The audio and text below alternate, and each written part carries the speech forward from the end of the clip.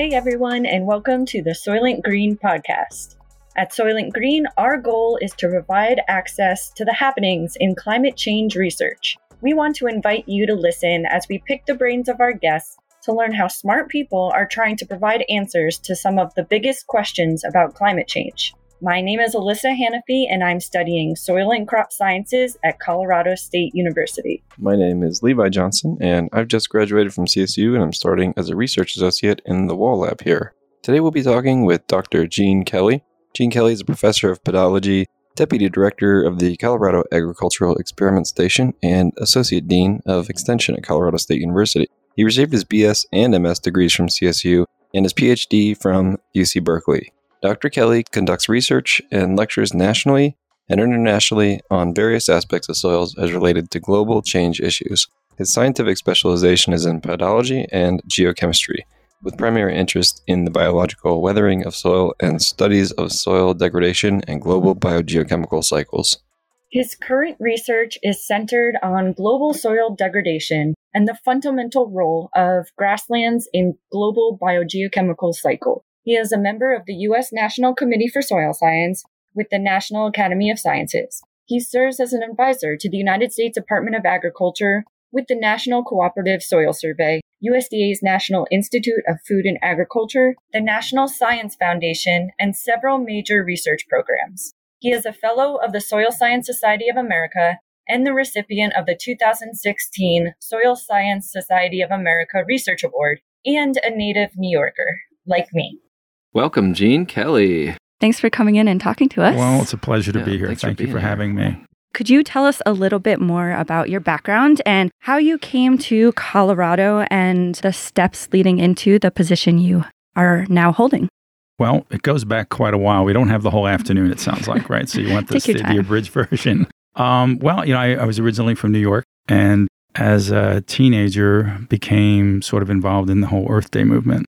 And it was kind of a time when I think the planet was shifting and consciousness was shifting. And so when I was looking for colleges to go to, I just wanted to first get across the Hudson River and get out of New York. And what I didn't understand at the time is environmental work. I was looking for ecology programs. And in those days, they didn't really have ecology programs, and they had forestry programs and they had different sorts of things. And I, wandered around a bit and applied to most Western schools. And I got into CSU in my undergraduate work. And as a kid from New York, I picked range science, which seemed very odd at the time. But as chance would have it, it was really the aspect of my undergraduate work at CSU that dragged me into soil science. And so I was working in the range science department and started working as a technician in a lab in the agronomy department back in those days. A guy named Sterling Olson and Rudy Bowman, two really good soil scientists who worked for ARS. And I did all their analysis for them. I learned everything from particle size to phosphorus to, did every kind of thing there. And I just did that for almost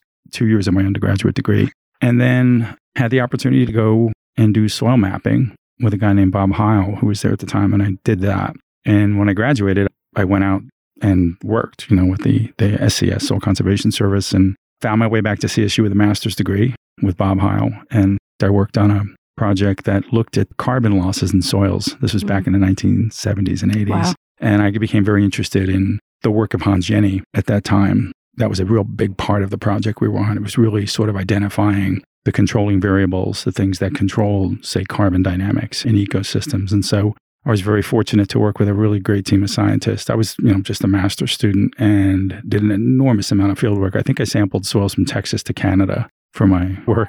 And I got really interested in that, but I was really ready to stop. When you get in your master's degree, I said, okay, I'm done. With field work too. Well, the writing was killing me, right? More so the writing. Right. And so I got done. And then as I finished that, I ran into a couple of people. I was ready to go out. I had a job offer up at the Remote Sensing Center. It was in Brookings, South Dakota. I was getting ready to leave. And then I started getting calls about doing a PhD. And I was like, no. And then I thought about it for a while. And something said to me, you just need to know more. You just don't know enough yet. And again, I had been very drawn to sort of the more theoretical sort of aspects of pedology. And, as luck would have it, I was asked to apply at UC Berkeley. And it's where Hans Jenny was at the time. And he was 85 at that time. Wow. And went out there and met him. And we talked and it was amazing. And I just said, oh my God, I'm coming here. I didn't have any doubt about that.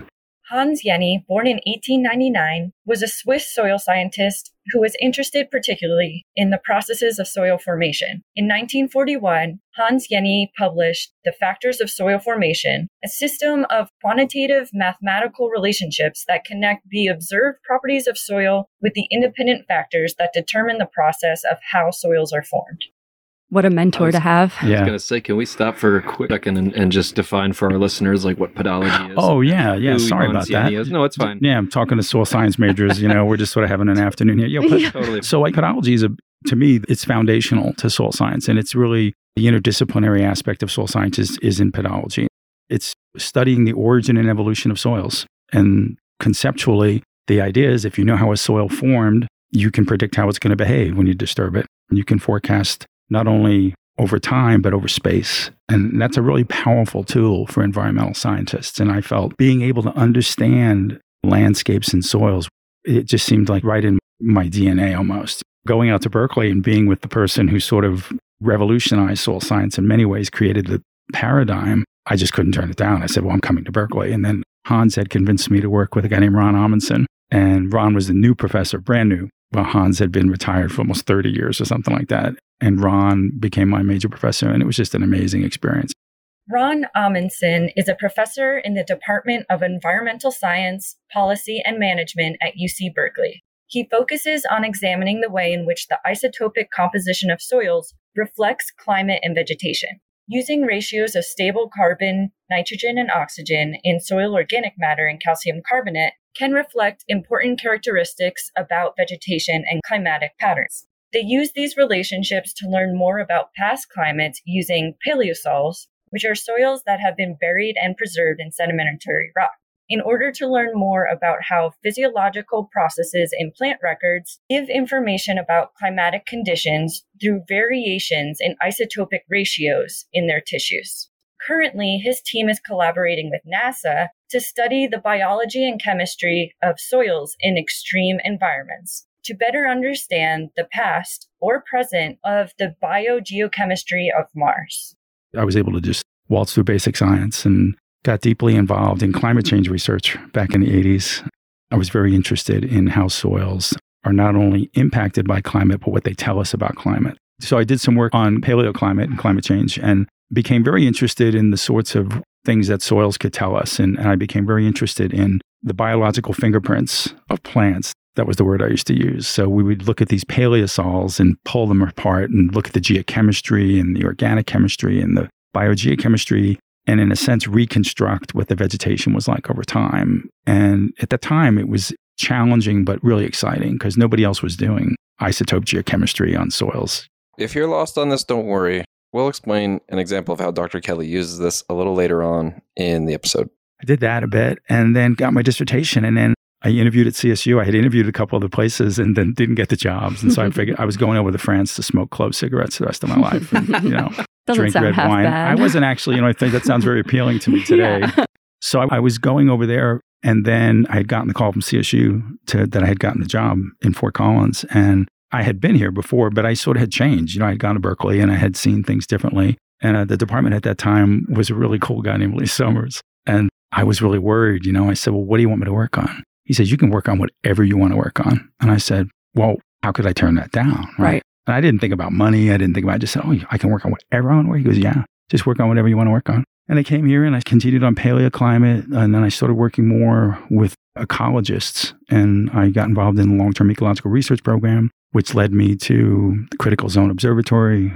Critical Zone Observatories is an interdisciplinary collaborative research project across 9 institutions with the purpose of understanding the chemical, physical, geological, and biological processes that both shape the surface of the Earth and support terrestrial life. These facilities are dotted across the United States. Funded by the National Science Foundation, the CZO has been working since 2007 to critically engage the scientific community and increase understanding of the importance of critical zone science. Started working on soil degradation and sort of building this foundational knowledge and narrative for soils. And so I was really fortunate to be, doing that at a time when nobody else was doing it. Yeah, to me, pedology is like with soils, you're obviously looking at a very small scale most of the time. And then pedology pulls it way back in a larger time scale of the formation of soils. Levi, do you remember the 5 factors of soil formation? He's writing them down now.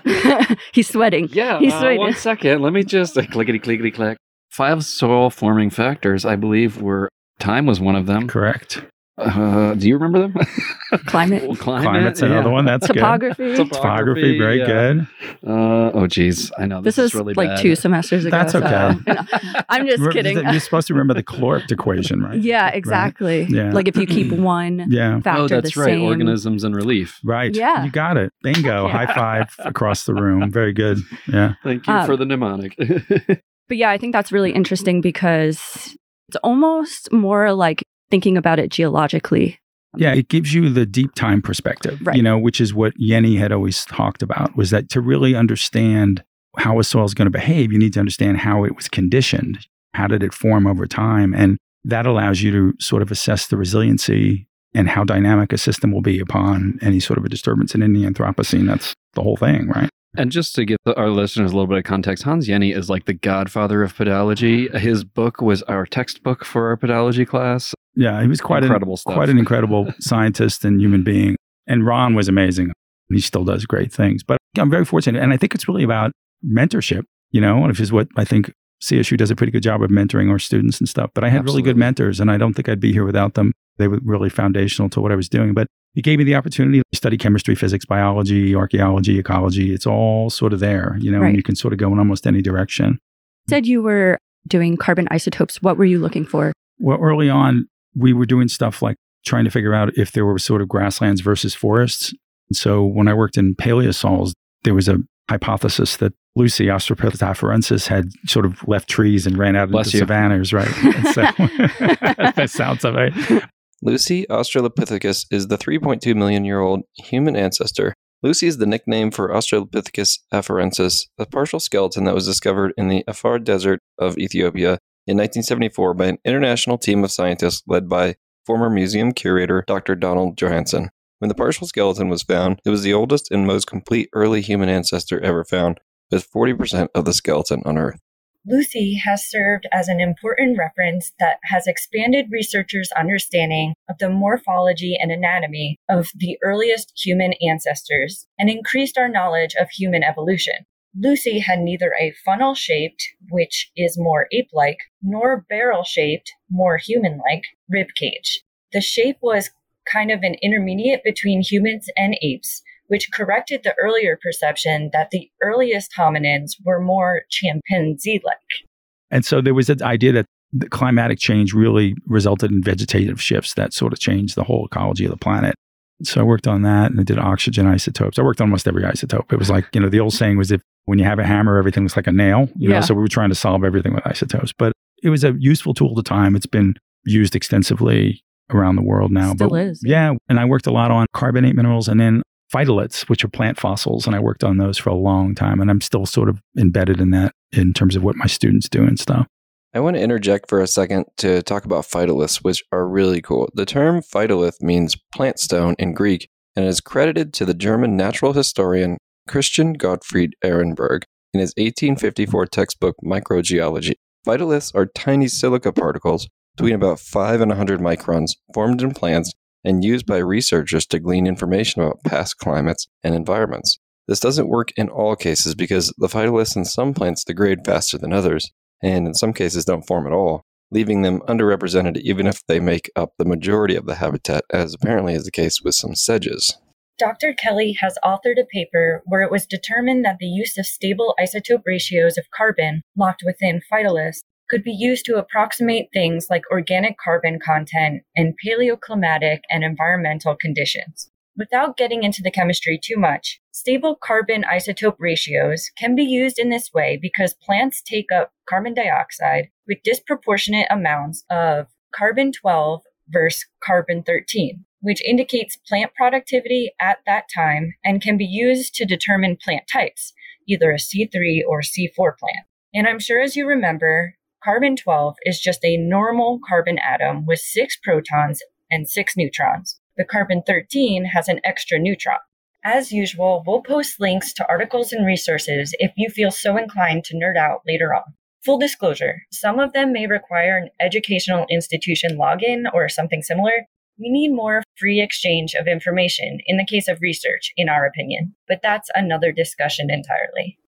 But they're powerful tools. And like I said, when soils evolve over time, the plants leave fingerprints all over the place. And it was like we were like almost detectives. You go back and try to pick up the fingerprints. I'm also very interested in the idea of the origin of soils, like we're talking about here, and the processes like behind their formation. Mm-hmm. Would you mind illuminating us as to what formation factors are of the most interest to researchers or to you personally? Well, I mean, if you back up, there were these ideas of Jenny and others, Tokatchev and the predecessors of Jenny, they called them conditioning variables, right? That's kind of the key. So you have the parent material, which is the geologic material. And that's really relevant today with people looking at water relationships and carbon, that we know that things like texture and the ability of carbon to be stored in soils and all that is really, in a lot of ways, driven by the geologic material. Climate, of course, is really important in terms of the sort of the weathering of soils and things like that. Atmospheric inputs, we have a big study now on dust, looking at dust inputs into systems. Relief is important. This idea that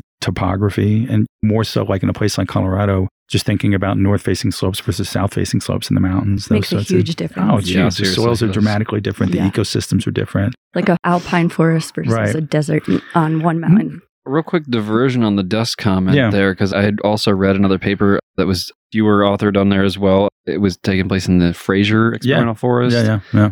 What are the implications for the Colorado Plateau of this translocation of dust? Okay, we just want to stop here for a second and give a quick background about this study in the Fraser Experimental Forest, the methods of which are really fascinating, albeit a little over my head at times. Remember, we're not experts either, and learning is a continual process, especially in a system as complex as soils.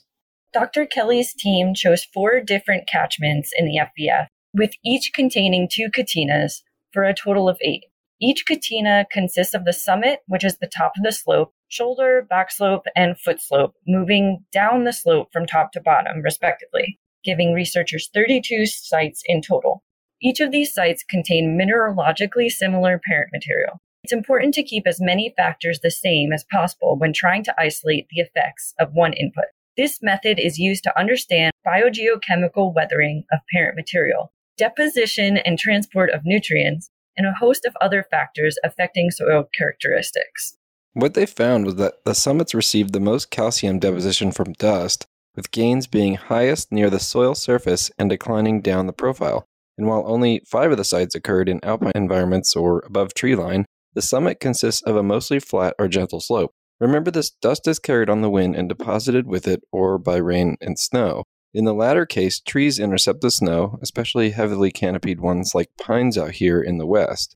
This interception can slow the movement of the dust and other inputs to the ground, and even delay its movement to another location should the snow sublimate, which means it goes from solid to a vapor state, a common occurrence in arid and semi-arid environments at high elevation, leaving the dust behind to be blown away again by the wind. When the dust does reach the ground, it must ultimately be incorporated into the soil by mechanical action, like the mixing of organic matter by animals on the forest floor, and later into the soil by organisms like earthworms, ants, termites, and other ecosystem engineers. If the dust reaches the ground just before a heavy rain, it can run off to lower elevations, which might be why the shoulders at these sites were found to contain the next highest inputs of calcium. I should note that there was heavy variability in these results. As an aside, in some cases, dust was shown to carry pathogens that can affect human health as well. A paper by UC Riverside's postdoctoral researcher in the Division of Biomedical Sciences, Mia Maltz, concludes that factors like land development type at the origin of the dust and drought conditions potentially affect human health, biodiversity, and food security. This can compound with our already tenuous management of ecosystems in the face of climate change. The commodification of natural resources amidst unprecedented drought and other changing conditions could spell drier, unstable landscapes, which exacerbate susceptibility to wind erosion and creates a positive feedback that promotes more dust formation and movement in the future. Well, yeah, we've done some work early on in tropical systems, and you go out to tropical systems and you see these gigantic forests growing, and then you look at the nutrient analysis and there's no nutrients in the soil, and you're saying, well, it can't all be in the organic matter, right? So we had hypothesized there was a theory at one time by a fellow named M.L. Jackson that the dust from the Gobi Desert had a huge impact on North America and in the Hawaiian Islands and places. And we started tracing the dust from those places. And this was pre-satellite data. So we were looking mostly at geochemistry. And a fellow by the name of Peter Vertusek did a really cool study where he basically was able to fingerprint the dust that was going into the Hawaiian Islands from the Tibetan Plateau. And the phosphorus that was coming from the Tibetan Plateau was fertilizing the forests in Hawaii, which is an incredible sort of, you think about that, about the connectivity of ecosystems, globally. So I view dust now and back then, it's a connector. So when you look at Colorado, we had this project up at the Fraser Experimental Forest with the U.S. Forest Service, Chuck Rhodes and those guys, and great group to work with. And it's like you just waltz around up there and come up with ideas. And so the student of mine, Robert, said, look at all the dust on that snow. He said, do you think there's any of that in the soil? I said, well, we can look. So what we found was 50 to 60% of the calcium being used in that system came from outside the system. It wasn't from the parent material. So it was kind of really interesting. So cool. Yeah. And then also I've read a few papers now that are looking at the effects of agricultural dust in eastern Colorado specifically, and its effects on alpine forests and the Continental Divide, and implementing things like phosphorus. Well, there was a bunch of people, I think Jay Ham and Jill Barron did quite a bit of work on that, where they found that the nitrogen coming from eastern Colorado was impacting. Which I would never even consider. It was odd, because you thought it was so far away. But it just shows you, when you think of soils and you think of the distances that the dust travel. When we did dust out in eastern Colorado, we got samples from the Gobi Desert. Wow. So it's pretty incredible. It's kind of the cool thing about soil. So when you get back to those soil forming factors. Gene quizzes us on the 5 soil forming factors, but I wanted to take a moment to define these factors for you to give some context. The 5 soil forming factors can be recalled using the acronym CLORPT, which stands for Climate, Organisms, Relief, Parent Material, and Time. These 5 factors are said to be sufficiently independent of any system which they are used to investigate, though decidedly more so at smaller scales. However, some systems, like rainforests, can affect climate locally by creating more rain due to their potential for high evapotranspiration, though they may still be affected by regional and global scale factors as well. Each of these factors in this model are assumed to be at time 0, or starting from the beginning of soil formation. Climate consists of things like rainfall, temperature, and humidity. As Dr. Kelly points out, organisms were originally considered to be animals, plants, and other biota, including humans. Now humans are considered to be a separate factor that exert a larger control over the overall system because of our ability to affect such large-scale change in our global environment, mainly through the burning of fossil fuels, agriculture, development, and industrialization. Relief is simply the topography of a given system, which can change dramatically within a site and includes subvariables like topographic position, slope, and proximity to groundwater. Parent material usually refers to the underlying bedrock, but can also be the scarred soil of a burn area directly following a fire. And the last factor is time, which is the independent variable that, while it doesn't determine anything explicitly, implicitly plays a role in the formation of soil simply by passing. Freshly erupted lava flows that have only had a matter of few decades to form are not as well developed as soils hundreds of thousands of years older that contain a deeper profile with distinct layers, called horizons. A well-developed soil contains all or most horizons, which are too numerous to list here, but generally consist of an organic layer, topsoil, alluviation layer, subsoil, parent material, and bedrock. That's the dynamic nature of it, right? Is you can sort of tease out these different aspects of it. And of course, the most complicated one is biology. I mean, the biotic factor is the most complicated because biotic at that time, Yenny, in the early versions of state factor analysis and equation, he lumped biota together. So that was humans, animals, plants, microbes, and then they teased it out later into, human factors. But the biology is a little different, right? Because there's so many, like Kelly Wrighton's work, it's like Pandora's box, man. Yeah. They open that up and now you don't want to know what's in there, right? I mean, to hear more about soil microbiology, check out our very first episode featuring Dr. Kelly Wrighton. And it changes so quickly from area to area and then from depth. Your whole microbiome could be different. And what that does is it forces us to look at this sort of living thing, this soil as this living thing, and it's conditioned by all these things. But I view soils as like kind of this gigantic biological buffer, right? It's really what it does. And it buffers the climate and it buffers water dynamics. It buffers temperature and, all sorts of things. And so there's so many values to soil, but like one of them is the scientific value is amazing. I mean, the kinds of things that we can do with soils and what we can teach about soils and, all those things. So it's a remarkable system to work with. And we're just finding out about it. We still have a lot of basic work to do with soils. Yeah. I mean, our last podcast was with Josue, where we were talking about soil viruses. Right. And that is just a whole new topic that only few papers have been written on. So that's a whole nother layer of the microbiome. I want to take a minute here to relate this part of the conversation with something I said in our episode with Dr. Jim Ippolito. I mentioned that I view the soils as a huge chemistry experiment that has been going on for a long time. While the health and productivity of soil systems boils down to its chemical potential, I want to clarify that there is a biological element that really makes that potential possible. For example, in our episode with Josue, we mentioned that soil viruses could be putting pressure on bacterial communities, which in turn are largely the organisms responsible for plant nutrient availability. However, plants themselves can influence their rhizosphere or root zone by exuding compounds meant to attract or deter soil organisms. See our episode with Dr. Steve Fonte for more on one of plants' best friends, earthworms, who are also known to create healthy, well-structured soils, which directly impacts plant productivity. I feel like most people interested in this topic have heard of parasitic nematodes that can destroy crops. In healthy, biodiverse ecosystems, these populations are kept in check by predatory nematodes and other organisms.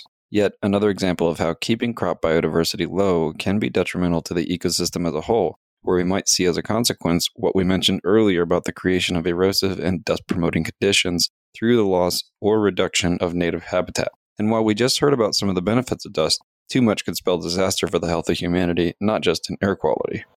Yeah. The nice thing is in pedology, you get to dance with all those people. Right. So it's kind of cool. You're like the conductor in the orchestra. Yeah, you get to do big picture-y stuff. You walk around, sample soils, and travel all over. You don't have to do So, I mean, that's one really good part of it. I've gotten to travel around the world and been to just incredible places. Where have you traveled to? All over North America. I've worked almost everywhere. I've been in Central America. I've been in South America. Did a little bit in Europe. I did some work over in Russia. Worked in Siberia. Worked in Africa. Worked in Vietnam, Thailand, New Zealand. Never gotten to Antarctica yet. I'd like to get there, but Diana hasn't really given me that pass card yet. So anyway, I've been very fortunate to work I was in China, worked on the Yellow River. Oh, wow. Yeah, Ordos Plateau. What's one of your favorite places you worked so far? I have to tell you, I love the San Luis Valley of Colorado. Oh, yeah. I just got drawn to that place. And so I've been globetrotting and very fortunate and lucky to be working with great people all over the world. It's kind of where I always get drawn to. Yeah. I just kind of like it. It's so diverse. It's and a very unique ecosystem. Really cool place. Yeah. That was actually my intro to Colorado as well. I first drove up from down in Texas, Florida, but then came up, from the south on 25 and went over to the Great Sand Dunes. I was just like, what is this strange landscape with snow-capped mountains and sand dunes? And surfing on the dunes. Well, I mean, the other thing about the San Luis Valley is, right in between the San Juans and the Sangres. Yeah.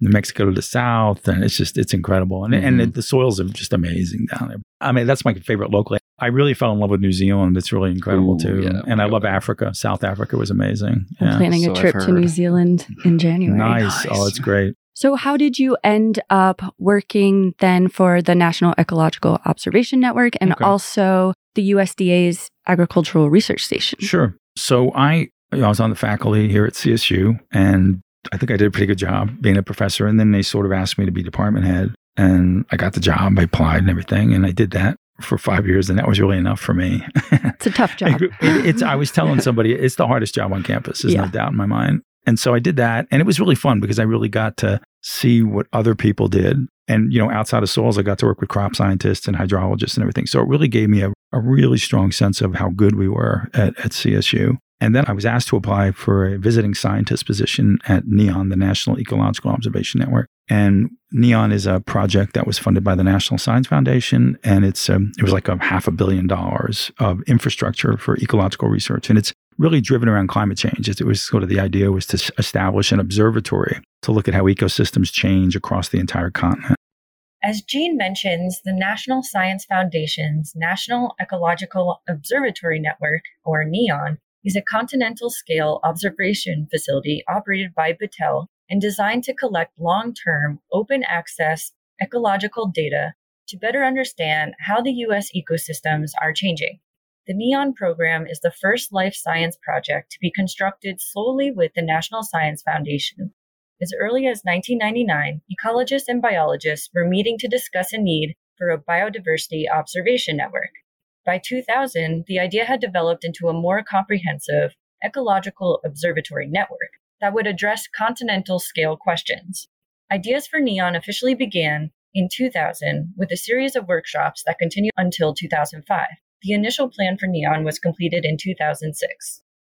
After the management of the NEON program was contracted to Battelle in 2016, construction of the observatory was completed in early 2019. The completed observatory includes 81 field sites and an airborne observation platform, as well as the information infrastructure needed to gather data and metadata from sensors and field sampling, ensure data quality, process the information into data products, and deliver those products to users via an online portal. This open source network is truly unique. Quantifying ecological processes over time and large spatial extents requires a complex spatiotemporal sampling design. The observatory strategically located sites across the U.S. to capture high-resolution, airborne, remote sensing data from various ecological and climatological conditions, and then monitors and records conditions at varying timescales from multiple data points per second to multiple data points per year, and then has the capability to calculate statistics and uncertainties for even wider time ranges, such as 30-minute, daily, monthly, yearly, and posts all of this info on their website for anyone for free. And the continent's the key thing. It's like a big scale thing. So everything is designed in terms of monitoring the continent and, how the planet is breathing, all that. And so a lot of us at CSU were involved in the early design of NEON before it got implemented. But anyway, I was asked to apply for the job and I got the job. And then as a sabbatical, I was going to go there for 2 years. And within a couple of weeks, there were congressional hearings. What'd you do? I showed up. I was like the Darth Vader. I came in and they were $80 million overspent. Oh, wow. Yeah, small amount of money. And so I was asked to sort of take the reins, and I didn't have to figure out the money thing. I had to eventually. So I hired people. I was able to do stuff. But I stayed on there as the chief scientist and as the CEO of the corporation. And I can't balance my checkbook. And I was the CEO, right? So the chief scientist thing was okay with me. And I was really asked by the National Science Foundation to continue moving ahead with this, like just get it built, get the science community involved. And I did. And I called in chips. I had friends, had people come and work with me and everything. And I navigated the project through to a new management entity, which was Battelle Memorial, and that came on after 2 years. But it was a pretty challenging period because I had no experience. This was, a couple of $100 million a year in grant money. So I was really running a small university. It was great. It was right in Boulder. But I was able to really sort of help, I think, in a lot of ways, keep soil science on the forefront of what they were doing. And they just said to me, we don't really care what you do, but just do something that's going to keep this moving ahead. And the nice thing about NEON is it's working on some level now. This is the first full cycle of NEON science coming in. And it's open source data, so everything you can imagine is available online. You can just go in and look up anything about soils. I think that's incredibly important. Yeah, and I think, that's the way science is going, right? In other words, that the idea would be that you wouldn't have a student go out and sample the soils. NEON will sample them.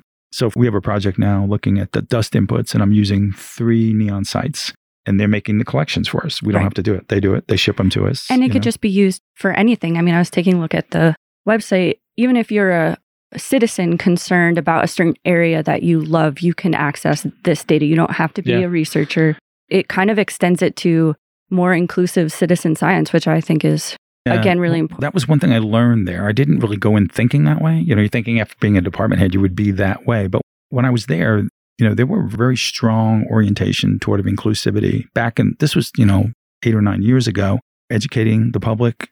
And citizen science was big, the idea of the phenocams and phenology networks and things. And it gave me a lot of really good ideas about the kinds of things we could be doing in agriculture and things, in terms of getting our farmers more engaged. Our farmers are our best scientists, right? But how do you get them engaged? What kind of projects do you bring on board?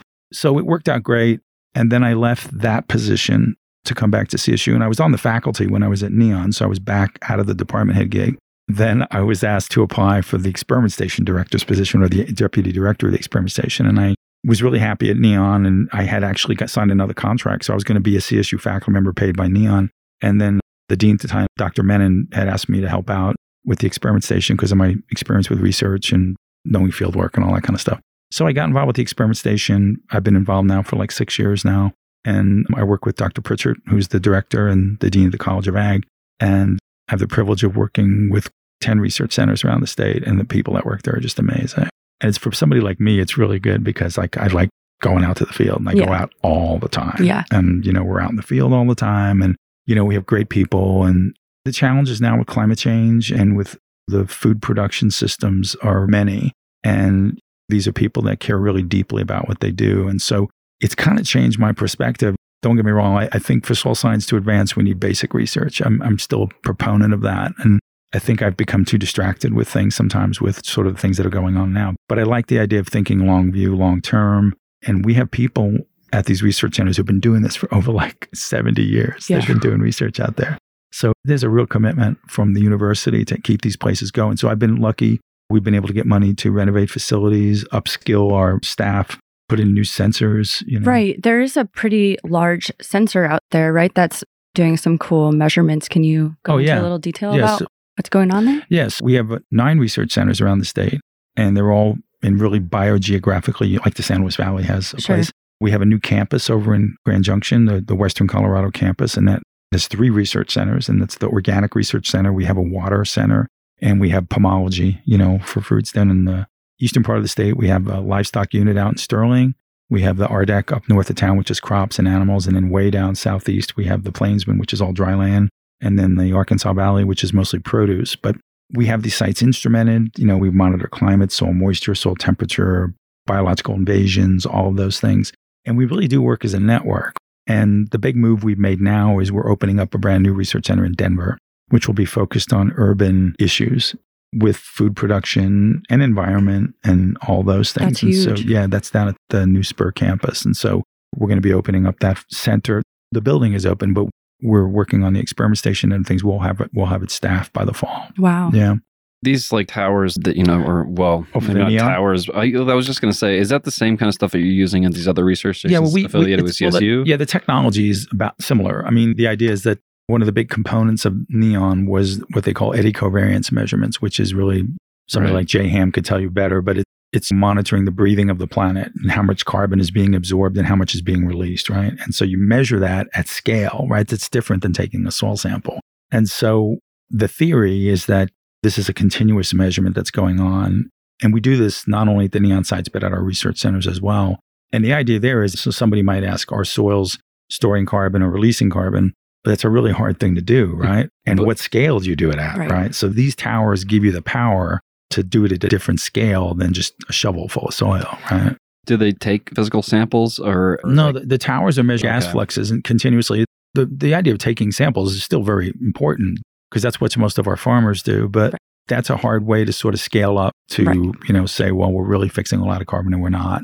But the eddy covariance thing, it's a really cool thing for the NEON Observatory. They have meteorological measurements. And if you think about it, if you're sitting at your computer, you can just pull this data down and you can start playing with it. And we're trying to develop the same thing with our research centers. And we're really focused on a lot of soil health stuff now, particularly soil water is a really big deal. So we're really trying to sort of ratchet it up on how we're measuring soil water. It's the master variable for things, specifically in water limited systems or in systems in the West. And so that are only becoming drier and hotter. Yeah. That's a real challenge for us. And so the research centers themselves are really almost like a platform for professors to come out and work and scientists. And we work very closely with the Natural Resource Conservation Service, BLM, Forest Service. We work with all those agencies. And so I have a really good gig. I get to travel the state. I work with great people.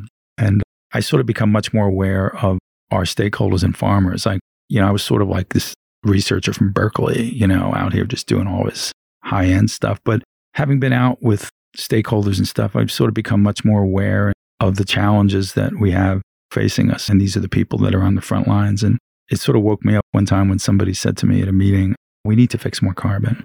And somebody said, who's the we? It's not me. It's them. In a lot of ways, we had a blind eye to what our stakeholders were dealing with. So I like working with them.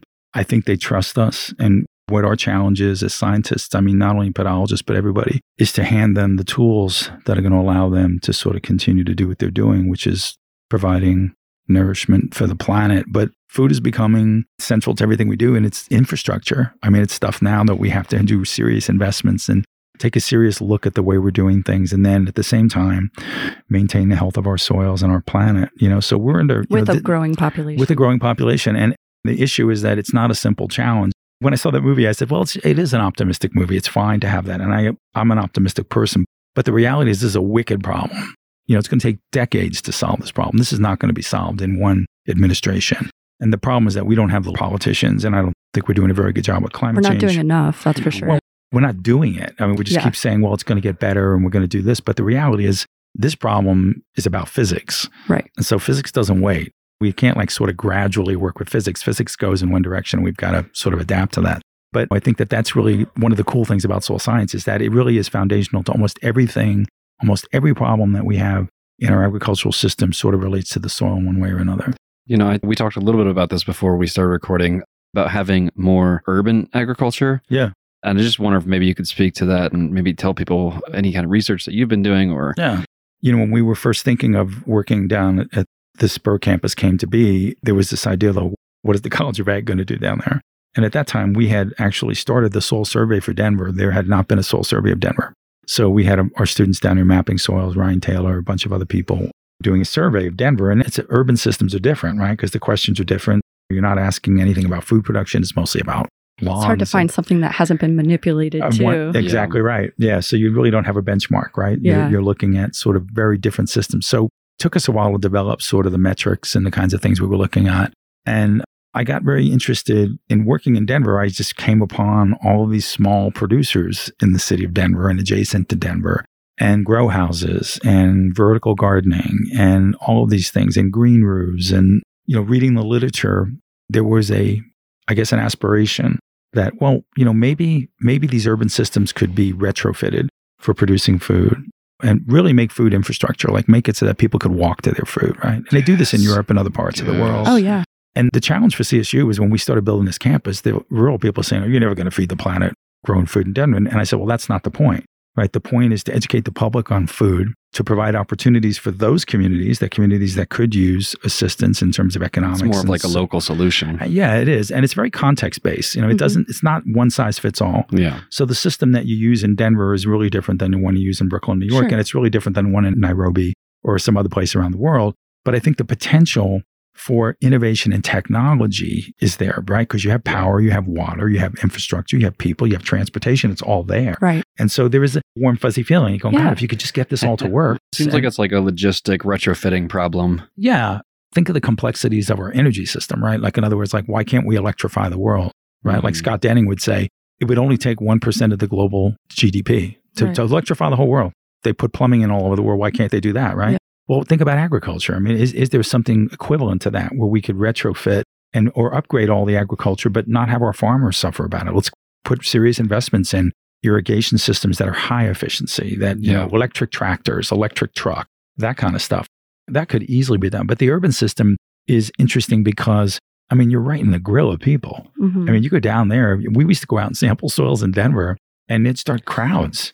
Like you'd be on the corner, and if people start getting Freaks. around. Everybody gather around, they're digging a hole. Yeah, and what the worst part is that, one of the funny stories was we had gotten down there, and as you can imagine, if you're living in Fort Collins or something, somebody comes out and starts digging on your lawn, you're going, dude, you're going into my cable TV. Right. So we had to get a lot of permitting done, and it really took a long time. So we had gotten this idea that we'll go down to Denver, because, at the time, Chancellor Frank would always say, CSU is Colorado's #1 choice, and we have more alumni in Denver than we do, right? Yeah. So we wrote a letter to the alumni, and we said, hey, we're doing this soil study. Does anybody want to help participate? We got like thousands of people. Yeah. Nice. Good on you. Yeah, go Rams, right? Yes. And so we were able to do all of our sampling with alumni. Wow. Yeah. And, probably, kind of the best property, of course, the CSU graduates, right? So anyway, that's supposed to be a joke. Anyway, but the idea is that we were able to work with people. But the funny thing is when you'd go out, we do a really good job, man. It was like you wouldn't even know we were there if you hadn't been out there. And then it was always somebody that was like, oh, Dr. Kelly, I had your class like 20 years ago. And then we start talking about Hans Jenny. Took a little longer. It took us like an hour, 4 hours for every site. But it was really a great experience. And what I became sort of interested in was the interest level of people. Like there really was, really interested in soil. Like, they would ask us about, what does that mean? What does the color mean? What is that? I saw this in the back. You want to come back and look at the soil in the back? And I go, sure. We go in the backyard. But it was, it was kind of really interesting that there was that much interest. And I think it was because people had experienced it. People have more contact with soil in urban areas than they do in rural areas. You're really close. You're right on top of your lawn. And I also think that maybe it's more of a fascination because it's not so abrupt, the outdoors. So it's more like a commodity to be enjoying it and be experiencing it. And I think that's interesting to bring agriculture back into cities because not only is it beneficial to the community, but these cities are like pollutant hotspots, you know, but we have a lot of our population that lives here. Right. So I don't think it would be that hard to just combat that by putting green roofs on every building. No, and it makes sense, right? I mean, the idea of, solar panels and vertical agriculture and working on some sort of a plant growth facility, whatever, it could be a hoop house or something. Right. But the point is, I think what was interesting was we just didn't have a lot of experience in urban systems. So like I had done the soil survey of New York City, got involved in one in San Francisco. And then when I did Denver, the issues were really different because people were saying, wow, I can't grow my tomatoes because there's heavy metals all over. And I'd say, well, where did you hear that from? And they would say, well, I heard this. And so there was a lot of anecdotal sorts of things and myths. And so we went out and we showed them, we did this data, we talked about it. And we said, no, these soils are actually really quite good. Don't get me wrong, there were some cleanup problems down in Denver, but I think people want to know about their land. Yeah.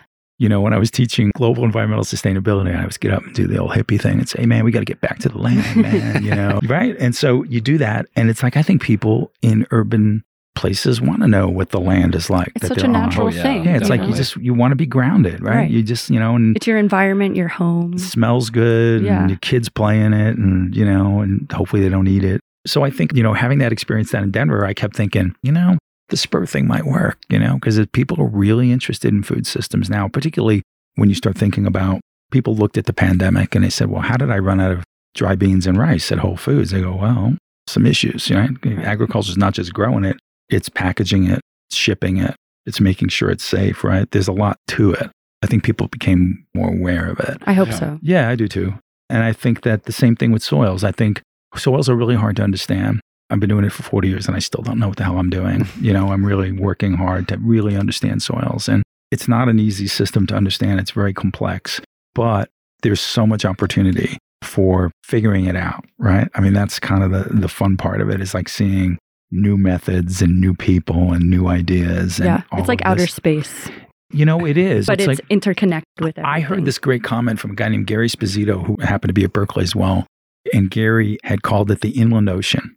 And there's like really cool things about soils. Like, if you took all the water in the soils of North America, it's more water that's flowing out of all the rivers around the planet. It's like there's some really interesting aspects of soils. And this idea that there's just these massive things that we're still trying to characterize and manage and live with. And it impacts almost every aspect of our existence, which is really kind of cool. Well, I mean, it's cool from the standpoint that we are fortunate enough to study it. We're nerds about it. So not cool when it's depleted. No, the other thing too is one of my real interests in soils is the idea of soil degradation. I really feel like, particularly now, not only in the Anthropocene, but just under the guise of climate change, it's really hard to imagine that we're going to do better when we have more droughts, more intense rainstorms, those sorts of things. That's sort of scary on some level. Yeah.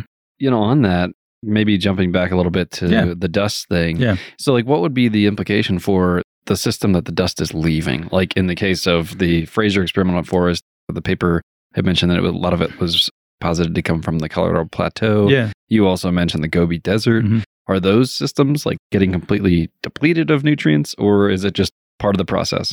Well, erosion is a natural process, and I think it's a part of the evolution of the soil. There are erosional cycles, there are depositional cycles, there are weathering cycles, there all those things that you studied in pedology. I think the challenge we have now is that there's so much land use around the planet that's really shifting the conversation. So, when there's grazing or when there's cultured systems that are plowed or construction and all those things, there just happens to be a lot more dust in the atmosphere now. We know that. Mm-hmm. But places like the Gobi Desert and Colorado Plateau, they're in an erosive phase. Everything is sort of blowing around. San Luis Valley, it's dust heaven. If you want to see a lot of dust, go down there. The dust project we're working on now is actually out of the One Health program here at CSU. Oh, interesting. And it's actually looking at the microbiome of the dust. So how many microbes can a dust event carry? There is not enough data at this point to answer that question. However, a conservative estimate of 10,000 microbes per gram of soil suggests that 1 million tons of dust would contain 10 quadrillion, which is 10 to the 16th microbes.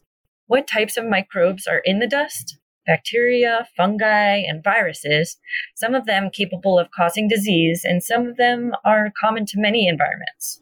Also, to hear more about viruses, check out our episode with our friend, Josue Ramos Rodriguez, who actually just published a paper about the mechanistic underpinnings of microbial and viral metabolism and how they impact carbon and nitrogen cycling in a freshwater river. We will put a link to his research in our show notes. In a study conducted by the U.S. Department of the Interior and the U.S. Geological Survey to identify microbes, bacteria, fungi, viruses transported across the Atlantic in African soil dust, each year millions of tons of desert dust blow off the West African coast and ride the trade winds across the ocean, affecting the Caribbean as well as the southeastern United States. Florida receives about 50% of the dust from Africa, while the rest may range as far north as Maine or as far west as Colorado. Atmospheric transport of dust from Northwest Africa to the Western Atlantic Ocean region may be responsible for a number of environmental hazards, including the demise of Caribbean corals, red tides, amphibian diseases, increased occurrence of asthma in humans, and oxygen depletion, also known as eutrophication in estuaries.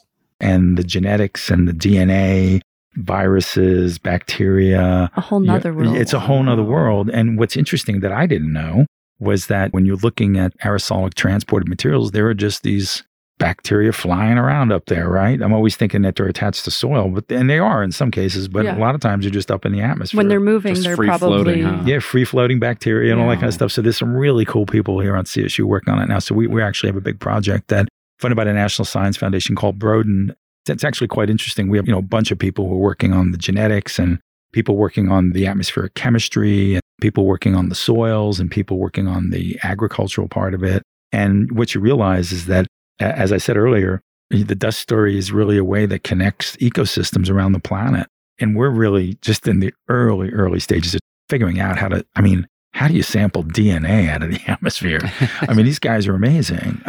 Can you hypothesize that if there's more dust being uplifted by land use changes, and we know that's transporting nutrients, can you allude that it's also transporting bacteria further? Yeah, okay. and we don't really know what it is. But that's what you're looking at. The hypothesis is when you look at pedology, one of the things we really look at is mass balance, right? How much comes in, how much goes out. Well, we're starting to get a lot coming in now, right? Into different systems. And then you could really get esoteric and you could say, well, what happens like when you have dust deposited from, say, the Mojave Desert in Illinois? Does that inoculate those soils there? Kelly Wright and those guys could tell you, but nobody really knows yet. Right. It's remarkable that, we know the nutrient story. That's pretty easy. And in soils, we've got that buttoned down, but we don't really know the impact of that. Like there's a really cool study. These guys were fertilizing plants with dust, and they had a greenhouse study, and they would just sprinkle the dust on different types of plants and do like a sort of a leaf fertilization. And they found that dust had a positive impact on some plants. Wow. Yeah. Where did they get the dust from? It was from locally. It was in Israel. They just kind of created it. And then they were growing like peas and corn and all things in greenhouses. But they saw a nutrient response from adding dust to the plant surfaces. Wow. So I thought that was such a cool idea. Yeah. I think the thing that's becoming obvious is that the scale of things that's happening to us now is really sort of challenging because we manage at one scale, but the planet's changing at a completely different scale, time scale, and also at a spatial scale. And I think our challenge as scientists, and this goes back to the neon, we just need to be better at monitoring. We need more environmental surveillance. We need more sensors. We need things out there kind of watching out for things coming. And I think that the idea of sensors and technology, and that's the project I have, that SAGE project is about that. That's the project. Can I ask you if we could segue into that? Yeah, so the SAGE project is cool.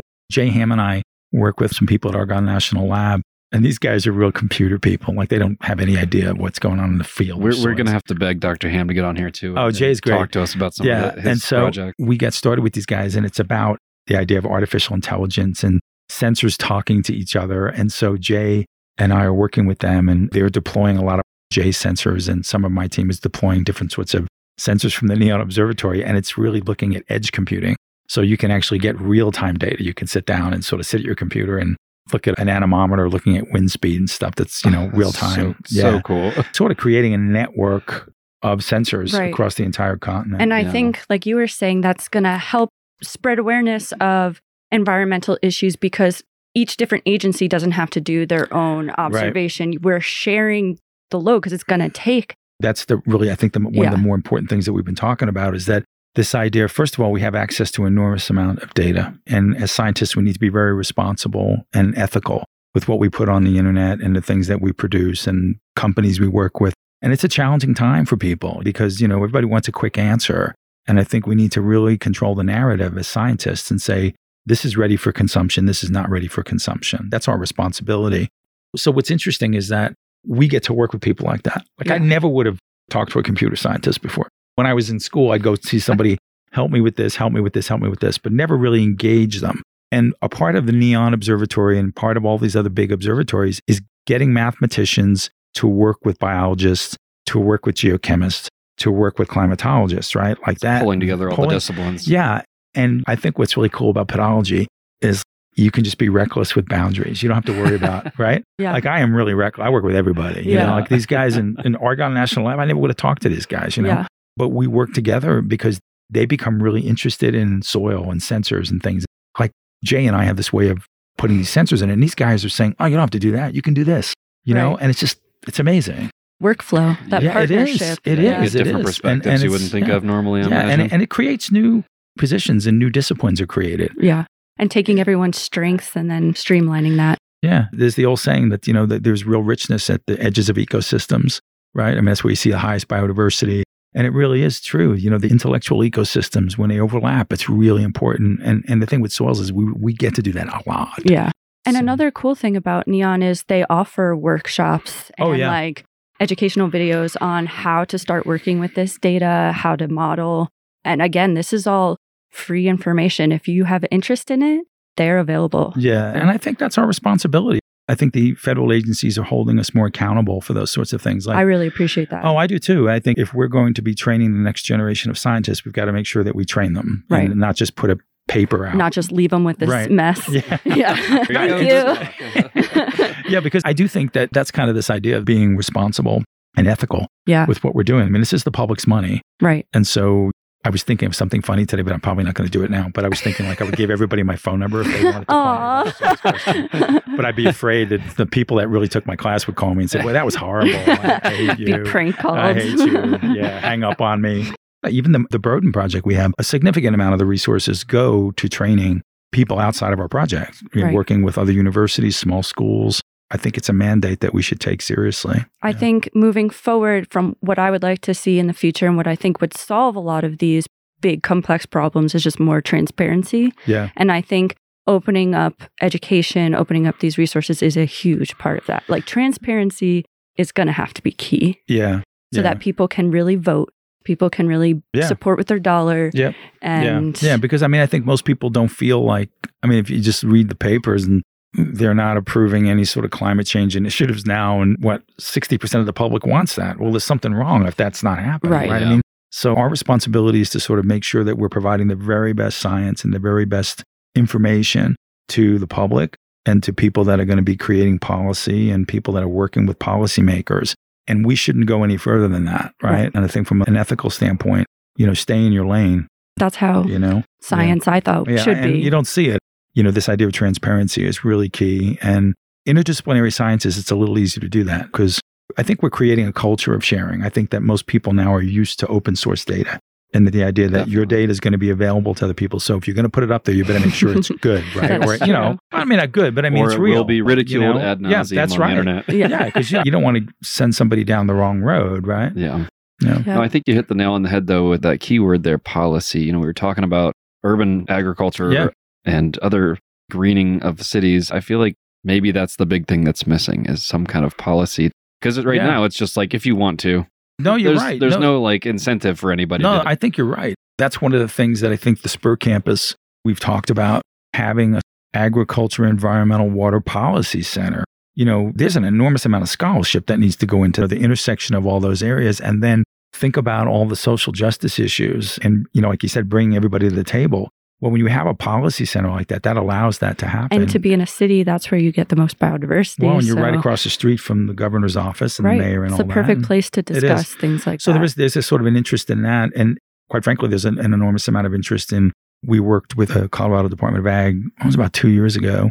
A lot of the scientists at CSU worked with getting a soil health initiative through the state legislature.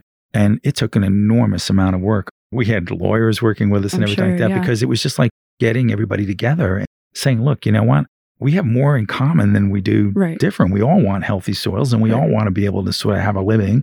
And it was one of the few things that went through, and it was remarkable. Every time I see one of these meetings that somebody like from the San Luis Valley, one of the farmers who got up and talked in favor of it, I went up and thanked him. I said, that was really brave of you to do that. And he said, no, it's the right thing to do. And that's what's so cool. I think I've said it before on this podcast, but soils are a win-win.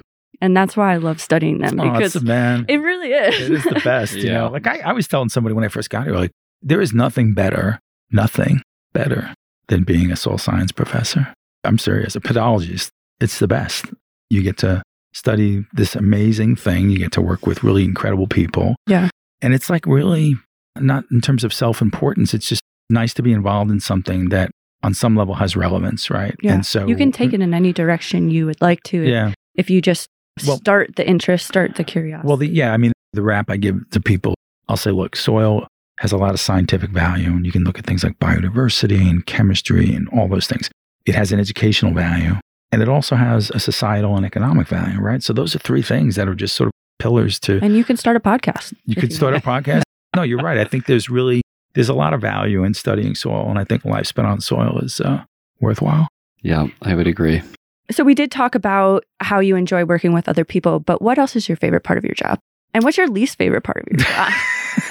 My most favorite part of my job is that I have a leadership that they just say, do the very best science and make sure that you can give it an approval rating, you know? And so I really... You have freedom to... Yeah, I've been doing this a long time. Be creative, so, really. Like I always tell everybody, I want to really be clear is that I'm not that good, but I know good, right? That's what I always say. I stay in the pocket, right? Yeah. But I know what's good. And I feel really lucky that I get to decide that. I get to work with people and hire people. And I love working in agriculture because I don't see any difference between rural and urban. It's the same to me. People are the same everywhere. Yeah. And I talk to them all and I sip beer with them and I talk politics, environment, sports. I'm really blessed to be doing what I'm doing. So I love the idea that I get to travel the state. I know everything about every inch of soil in Colorado. I swear to God. I'll take you anywhere. That's what I've heard. Yeah. So. Yeah. If you go with me on a road trip, it's brutal. People say, we have to stop again and look at another road cut. And I'm going, well, it's only the fourth stop in the last mile. But anyway, so I think the thing I dislike about, I don't really dislike, I really want to say that it's like the Dalai Lama said, when you find something you love, it's not a job, right? I feel like that. I really believe that. I don't have any problem with that. I don't like wearing like a suit or a tie. Yeah. Agreed. I wear shorts. Bring back working from home. Well, I don't want to do that. I just like to wear t-shirts. Casual Fridays. Yeah. Every day. Casual every day. Casual everything. But I don't like that. And that's not a big deal. And the good thing is that I have horrible taste in clothing. So people would say, you should just stick to the t-shirts and jeans, which is good. That's what you're known for. So I purposely pick out the worst shirt I'm going to wear. And I don't have a tie that matches and stuff. But I had a poster in my office that once said, all a man needs is a black suit, right? I guess to get buried in, and then jeans and t-shirts. And that's what I've done that forever. One time somebody walked up to me and said, you're Gene Kelly, right? I said, yeah. How'd you know? He said, you're the one that looks like a surfer. I was wearing flip-flops and everything. I said, oh, great. You're known for your work and maybe not your style. Not my style. Okay. But I don't see anything bad about working at a university. I think working in science is a remarkable career. I don't think I'm capable of doing anything else. I love everybody I work with. And I think, I'm really blessed. And Colorado is a great place to be doing this. When I came here and I remember Lee saying to me, do whatever you want. I was like, bingo. I didn't have to work on And the Front Range of Colorado, we do have Denver, a major metropolis. Yeah. And we have a lot of data scientists and technology here. Yeah. And we also have a huge agricultural community. So it's like the perfect storm to really be doing this. Yeah. And I think the other thing you think about on a sort of a broader scale is we don't need to argue about this. We have to see change, right? In the way we're producing food. And there are lots of challenges with that. They're not only technical, but, things beyond our control on some level, right? And we have to be able to adjust that. The interesting thing is that Colorado is the kind of place where we can do that. We're not the Midwest. There are ways we can make big differences in the way we produce food, from our cropping systems to our livestock systems to the way we manage water and maybe exploiting urban systems. But we can do it here. We're not that big, Right. So it's actually something that I always find really appealing, that I said, if we change this a little bit, it'll have an impact, And I think that's kind of one thing that we should sort of keep in mind is that with all the despair going on, we say, well, we can make a difference here too. And I think that's important. And I have a hard time with this idea that people go to bed hungry. Yeah. It bothers me. Yeah. Absolutely. Yeah. Just kidding. We can't leave on that sad note. That's a depressing part. Let me talk about something else. Okay. Well, not that people, I don't want to end on a negative. Yeah.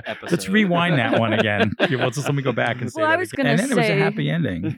The fact that also our farmers and shareholders are so on board with improving our agro-ecosystems does help the fact that we can be progressive here. Well, I don't want to say it makes our job easier, but it's really nice to have people on the same plane. They're open to it. They're totally, there's kind of this reputation of farmers are ruining the planet or it's the farmers' fault, and that's false. Not it's false because I was down in the San Luis Valley last year when I was having dinner with a couple of the guys who were on one of the committees I was on, and we went out. And I remember the guy pulling me aside and we were talking at dinner, and he said, my dad farmed in the 40s and 50s, and he used to grow 15 different crops. He goes, I grow 2. He says, that has to change. This guy said this to me. Wow. I was like, wow, this guy's hip. So they get it. Yeah, they know. Totally get it. And they're looking for things. They work with us really closely and stuff. And so I'm really lucky. What are some of the big hurdles that they have to overcome in planting more than just a couple crops? Well, I think the issue is, now not only the existential threat of climate change and drought and everything, the fuel prices are killing them. The idea of not only transportation, but fertilizer prices. I was driving through the San Luis Valley. I saw more fallow acres than I've ever seen before. Quickly, we want to define fallow for our listeners without a background in agriculture. It's basically a resting period for the soil where nothing is planted and the soil is laid bare. There are pros and cons to this practice, but we'll leave that for another episode. And so it's a challenge for these guys in terms of just business. And so I find that to be really challenging. And I think we need to be better at, if we're going to put these government programs in place, we need to make them easier for farmers. We need to, reduce the paperwork and create a safety net. If they're going to take a risk for us, we need to take a risk for them, and I feel like that's one of the things I began to appreciate. I never would have thought of like that 5 or 6 years ago. Well, hopefully the Soil Health Initiative going to legislation is pushing. It's a huge deal. And it really is in a way across the divide. Everybody is on board with that. Exactly. Everybody gets it. You go any part of the state and I get questions about soil health constantly. And, as you guys can imagine, as soil scientists, defining that becomes challenging. But we understand the fundamentals of it and we understand what's important. And for me, it's cover. Just reduce erosion. We got to stop erosion. That's the key thing. And I think just umbrella term of soil health is nice on the farmer's part because you're not telling them what they have to grow. You're not telling them really how they need to grow. Right. It's just they're trying to improve their soil, which then trickles down into all these other benefits. So that actually allows them, no one likes being told what to do by the government, by CSU. Nobody wants to hear. It's kind of like a olive branch. Yeah, but they're also really good scientists. They're really. If you talk to a farmer, they know a lot about their land. Yeah, they can tell you where the wet spots are, the dry spots, the windy spots. So they know the land really well, and we use them a lot as our scientists. They're our eyes, out into the environment, and they tell us what's working and what's not working. They'll tell you the first time that's not going to work or it will work, but. Anyway, so, we're really fortunate there. And I think the way that we're doing things at CSU, I think we have enough people. We always could use, of course, more. But the idea that we do have people that are sort of working directly with stakeholders. And then we have people doing, like myself, trying to do the bigger, long view sorts of things. I think there's an opportunity for us to sort of work more closely with farmers. And if innovation is going to solve this, we just need to get stuff out. What we need to be doing is investing in the things that are working now and making those available. Available. Right. Yeah, and make it happen. What about the elephant in the room, climate change, and how it might even be shifting certain biomes, like the hotter areas or the drier areas are moving up in latitude or something like that? Yeah. How is that going to affect? Well, the soils are remarkably resilient systems, right? You're not going to see dramatic changes in soil properties, with a 4-degree warming yet. So there is change. We've seen loss of soil. We're down like 60% of the topsoil has been eroded. We have all these alarming sorts of things that are going on.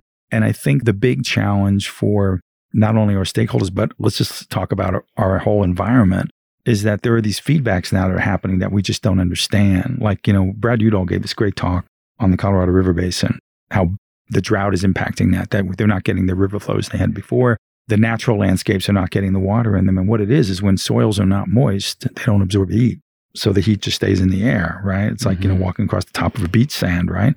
You water that down, the heat gets transmitted into the ground. So there are these feedbacks that we don't really understand yet. So the climate change thing to me is that I think we need to be careful. We need to be studying the impacts of climate change on soils. We need to see how we can manage soils. I don't know necessarily to mitigate climate, but I would say to sort of adapt to climate. Sure, yeah. And then I think the other thing is that we need to be really careful about what we're promising. And I think that's kind of the scariest part to me. There's this whole idea of, having these aspirations, but then you have to have realism. Mm-hmm. And with climate change, like I said before, it's not a negotiation anymore. Yeah. It's physics, right? I mean, it's happening. And you can talk to multiple scientists and they will say, we're not doing enough and we're not doing it quickly enough. I don't know how that would work, but I remember I was at a meeting once where Tom Vilsack was giving the keynote, and it was when he was at CSU. And he said, more soil scientists need to get involved in politics. And I was like, what? No way, but there's something about being able to speak to people. We had Michael Bennett here a couple of weeks ago, and the guy's really smart. We were sort of talking to him, and he picked up things pretty quickly. And I just wondered, maybe there's something to that. If you change the mindset and you consider soil as a resource just as much as any other energy industry or something like that, and then change people's minds as to harness that as a resource, then it's not just this dead thing that you just walk on, it's living. It's living, breathing. Like I said, the old adage is the skin of the earth, it really is. And I think what's interesting is that it is remarkably resilient. I mean, when you think about the evolutionary histories of these soils, they pass through climate cycles that we're experiencing, and they're still functioning. Maybe they're not in a way that helps us grow crops, but they're still functioning. I mean, and it's pretty incredible that they cover these massive areas. I don't think people comprehend the mass, like how much there is. And the only way you do that? You dig a hole, right? You dig a hole and you go, wow, this is a lot of work. Right? A lot of soil movement. Everyone should just go dig a hole. Maybe they'll have more appreciation. You should, Well, I mean, the idea, the work we do, the cool thing is that we get to go deep and we see the geology and we see all these things in it, We were talking about cities, looking at, how do you find benchmarks in cities, right? So when I was a grad student, we had a lot of trouble finding benchmarks for cultured systems. So I started working in cemeteries. And, I use cemetery. That's a great idea. Oh, yeah. Smart, I did, And I got into trouble with the FBI one time. What? Yeah. Grave digger. You want to hear about that? So what happened was I was out there. I was out in the middle of Nebraska one time, and I was digging my holes in a cemetery. I had permission, and my professor and I had long hair and everything, and like an old hippie or something. So I was out there digging this hole, and we got done, brought the samples back, and disappeared. We shipped them from Lincoln, Nebraska, and we sent them back to Berkeley. Like a month later, I get a call, and somebody says, "This is the FBI." And I said, "Yes." And they said, "Well, it's just Gene Kelly." I go, "No, he's not here right now. Can I take a message?" So it turns out that there was somebody missing. And so the FBI was looking for a missing person, and they kept finding these open graves all over this part of Nebraska, which happened to be my soil pits. And so they couldn't get a hold of anybody to tell them that was a PhD project, that this guy was digging these pits out. And they were abandoned cemeteries. They were not, these are what they call pioneer cemeteries. So there were like one or two headstones in it. And then what would happen was when somebody would die of consumption, you bury grandma and grandpa in the back, and then you move to the city. But the cool part is that they would fence them off. It's sort of a nice sort of story that soils are sacred. So nobody messes with them, right? Yeah. The people buried there, nobody's going to mess with that soil, right? So we'd have it fenced off. So I would always say soils are sacred, right? Yeah. So anyway, the story was the FBI was looking for me because they couldn't find this long hair and his blonde counterpart. Ron had blonde hair. So we were dashing around the Midwest, digging holes in these cemeteries. So it turns out the FBI brought out like 20 agents to redig the pits. Oh my gosh. So they dug them, and the guy said, "Great movie." Well, the guy said to me, "If I ever see you, I'm going to arrest you." Because he said we were out there in our suits and ties, digging these holes and some graduate student's project. I have newspaper articles. It was pretty. That sounds like a movie. It could have been really. That could be your next project. Gene. But anyway, I guess my point was that soils give us a lot in different places. Like you go to a cemetery, you find something different. It can be even sentimental. Well, and they are sacred. Yeah. And we worked over in the Hawaiian Islands, and we couldn't find any places where there were native soils, and we looked under fences. So we'd pick up a fence and move it, and then under houses. Right. So just that kind of thing. I mean, the idea of understanding soils in nature, but they just contain so much information about our past, Right. Mm-hmm. Well, Thanks for coming to talk to us. FBI wanted Gene Kelly. I'm going to be hiding in my office this afternoon. No, really an honor to be here. It was so much fun. I was actually really jealous that you didn't ask me first. No, I'm just kidding. You were hard to get a hold of. I know, and I'm just kidding. No, but I think this is a great... If you'd like to come back anytime, we can even bring other guests in here with you. And whatever you guys want. It's up to you guys. No, it's good. And I really appreciate it. It's an honor to be here with soil scientists. Yes, well, thanks for leading the way. It was an honor having you here. Thank you so much. Gene Kelly, folks. Thank you. Oh, real quick, do you want to maybe throw down any... Contact info? Yeah, contact info. Oh, yeah, okay. Should I give my cell phone number out, or is that probably... No, I don't want to do that. I give my email, Eugene, EUGENE, .Kelly, KELLY, @colostate.edu. I have a website for my research program in the Department of Soil and Crop Sciences. I also have another one in the Agricultural Experiment Station, Spur Campus. There's some information about that online. But anyway, listen, I thank you for having me. I really appreciate it. Thank you so much, Gene. We'll insert links in our show notes. Yeah, that'd be super. Thank you. And if you need anything else, let's just reach out to me and I'm available. Awesome. All right. Thanks again. Thanks again for Gene Kelly to coming out to the podcast and talking with us. If you're interested in learning more or following our other episodes, feel free to check out our Instagram at Soylent Green Podcast. Also, guys, we want to do a Q&A episode, so if you have any questions about any of our guests or just any topics that you want to bring up, you can email us also at soylentgreenpodcast@gmail.com or message us on Instagram.